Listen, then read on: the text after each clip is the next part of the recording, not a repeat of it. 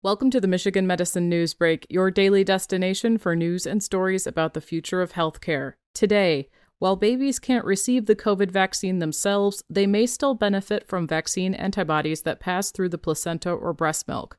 COVID-19 vaccine during pregnancy protects newborns. Some newborns may arrive in the world already protected from the deadly virus that caused the pandemic.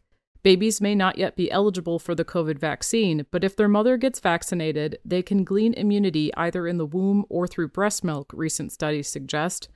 Quote, "We now have evidence that antibodies created by the vaccine can travel through the placenta to the baby before birth and also during lactation," said Cosmas van de Ven, MD, a maternal fetal medicine specialist at the University of Michigan von Voigtlander Women's Hospital.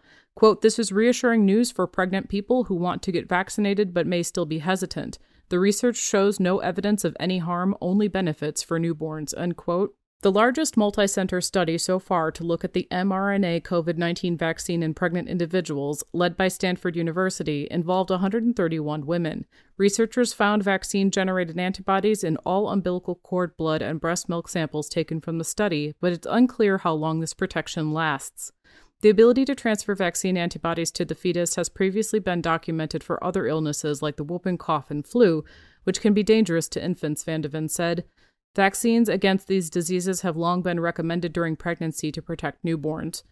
Quote, "Studies continue to reinforce the importance of vaccines during pregnancy and their power to protect two lives at once by preventing severe illness in both moms and babies," Van de Ven said. COVID risks severe during pregnancy.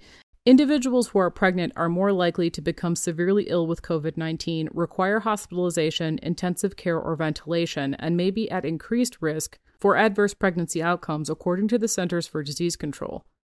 While the COVID-19 vaccine clinical trials didn't initially include pregnant or nursing people, the recent research demonstrates the vaccine's efficacy in producing antibodies against COVID in this population, Van de Ven said. Quote, "It's extremely encouraging to see that pregnant women show robust immune response to coronavirus vaccines," he said. Because of the known risks of COVID during pregnancy and the biology of mRNA vaccines, which are made with a string of the genetic material and not the virus itself, scientists, doctors, and professional organizations in the United States support pregnant women receiving the vaccine. The safety profile of the vaccine from the randomized controlled trials in non-pregnant individuals, Van de Ven noted, also suggests no significant safety concerns. Quote, "We support pregnant women receiving the vaccine because the health risks of COVID-19 in pregnancy can be severe and life-threatening," he said. Quote, "At this time, the benefits of the vaccine appear to far outweigh any theoretical risks related to side effects," end quote. For more on this story and others like it, visit uofmhealth.org/health blogs. You can subscribe to the Michigan Medicine Newsbreak podcast wherever you listen to podcasts. And don't forget to check out all of our other shows on the Michigan Medicine Podcast Network at ufmhealth.org/podcasts.